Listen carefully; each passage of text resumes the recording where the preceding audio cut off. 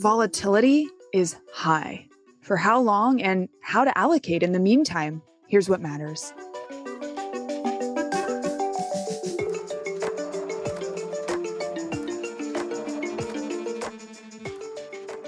Live from New York City, I'm Lauren Goodwin, and this is Market Matters from New York Life Investments. In this podcast, we bring you the best insights from across the New York Life Investments platform, because we believe that by sharing perspectives and engaging with you, our listeners, we can all become better investors.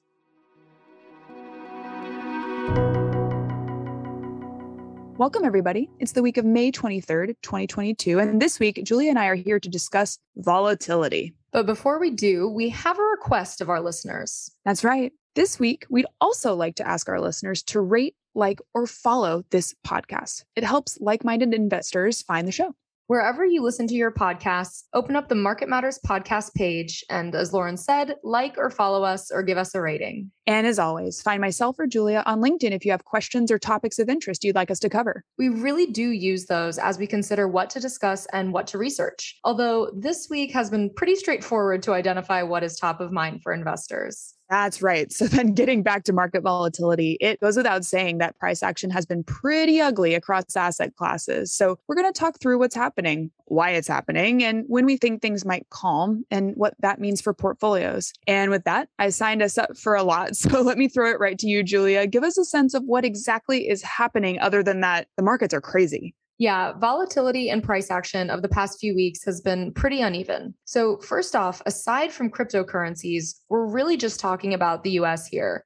We have not seen this story play out to the same degree in international equities. Now, obviously, cryptocurrencies or digital assets, whatever you want to call them, those have taken the biggest price hit, and they've also seen the highest volatility among the major asset classes. As of last week, and according to data from Bloomberg, Bitcoin's 10-day volatility was 70%, and that was the lowest among the major digital currencies. Ethereum had 10-day volatility of 100%, and that is over 2 times that of the hardest hit equity index, which is the NASDAQ. Those are some pretty show-stopping numbers, and I think we could do an entire year of episodes on crypto and the recent implosion there. But let's pivot to the more universally felt impact, which has been in equities. You said NASDAQ was the hardest hit? Yeah, the NASDAQ has lost almost $7 trillion in market cap since the start of the year as of last week. And that is a really solid reflection of what's happening across growth stocks across the board, especially large cap growth. Price to earnings, or PE multiples of growth stocks, have taken a real tumble from about 30 times last fall to 21 times today. Another set of really shocking numbers. And I can't help but think about how having a major index like the NASDAQ see multiple declines of, like you said, 30 times to nearly 21 times.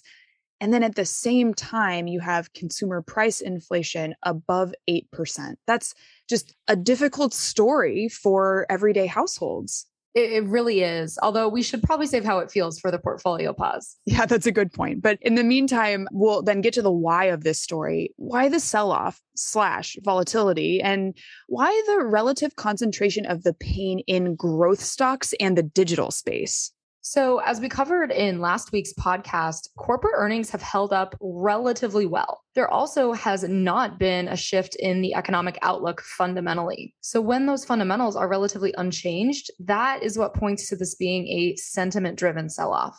This is not an area where we particularly relish in being right, but that is a good point. This is something that we've been saying for several weeks now. And we know how emotional the market can be, especially in the face of a less supportive policy framework, which is exactly what sentiment seems to be adjusting to. So even though the Fed's hiking cycle and the onset of quantitative tightening, which will start next month, have been very well signaled, the valuations of growth stocks haven't suffered much as we would have maybe expected about the Fed's cycle as it's become more hawkish. And so growth stocks are coming off of a very expensive base since they were inflated by quantitative easing during the pandemic. And now the air is coming out of that system as policy support is gradually withdrawn. Now I'm hearing mentions of something being inflated and air coming out. Are you alluding to a bubble, Lauren? Was tech in a bubble that has now burst? You know what? Probably. I mean, time will have to tell on that one, but what we know now is that many growth stocks were extremely expensive, and the market is no longer willing to pay those multiples in the economic conditions that we see right now, which aren't perfect economic conditions. Okay, yeah, so we're dealing with skittish market sentiment, not an imminent economic collapse. So the question then becomes, when will the pain end? It's, the trillion-dollar question at this point. When will the volatility calm? My hunch is that the market really needs to see inflation and Fed hawkishness peak. And then the worst of the pressure on growth equity valuations could be behind us. Yes, and we've talked about that in previous episodes, and I think it will be a key marker of a bit of a sea change in the markets. Before we're willing to make that call, we'd need to see a few months of quantitative tightening behind us, just the markets adjusting to that reality, which is not something we've experienced a lot in the past. And growth would need to slow, that's economic growth, would need to slow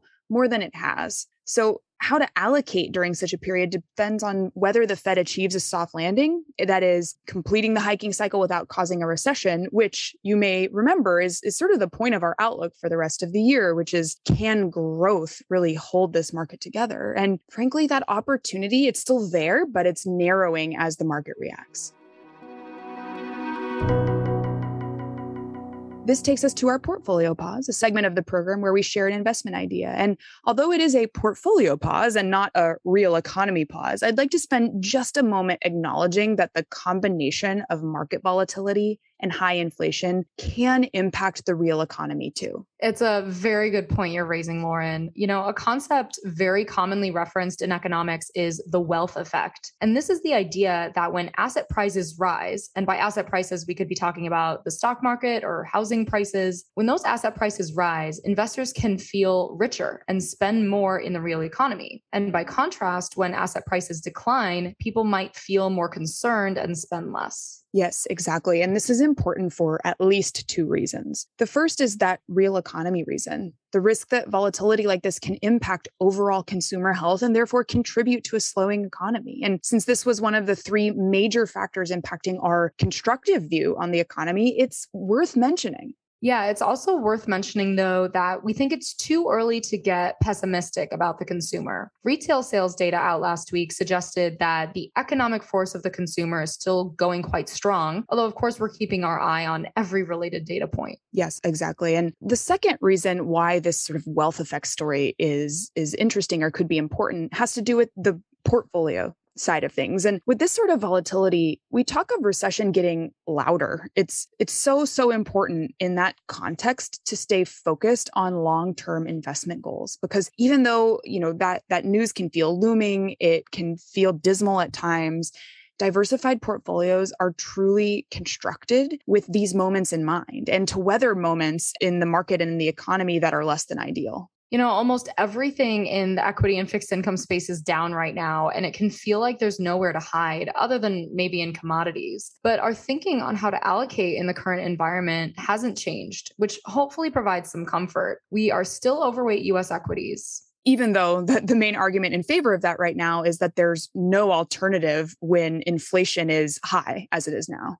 Yeah, and even though that's a very unsatisfying argument, it does stand. Within US equities, we are overweight value and we're remaining underweight growth, as we have been for the past few months. And we would be assessing any rotation back into growth on the basis of not just valuation, which we've been talking about today and has become much cheaper, but also we'd be looking at profitability and the economic environment. And then on the fixed income side of our portfolio, we're still looking at a global, flexible portfolio. And on average, we are still short duration, and we need to see hawkishness peak in the US before we can add that back.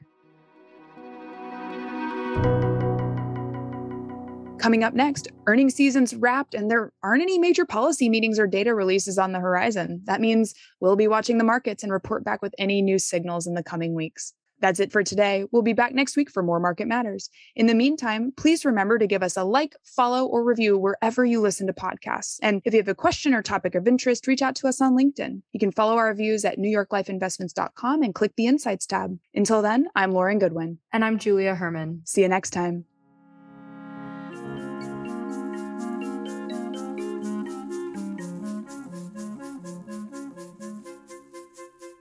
Our podcast is produced by Milo Benamatz, and our music was composed by the fabulous Zach Young. I will now read our disclosures from compliance.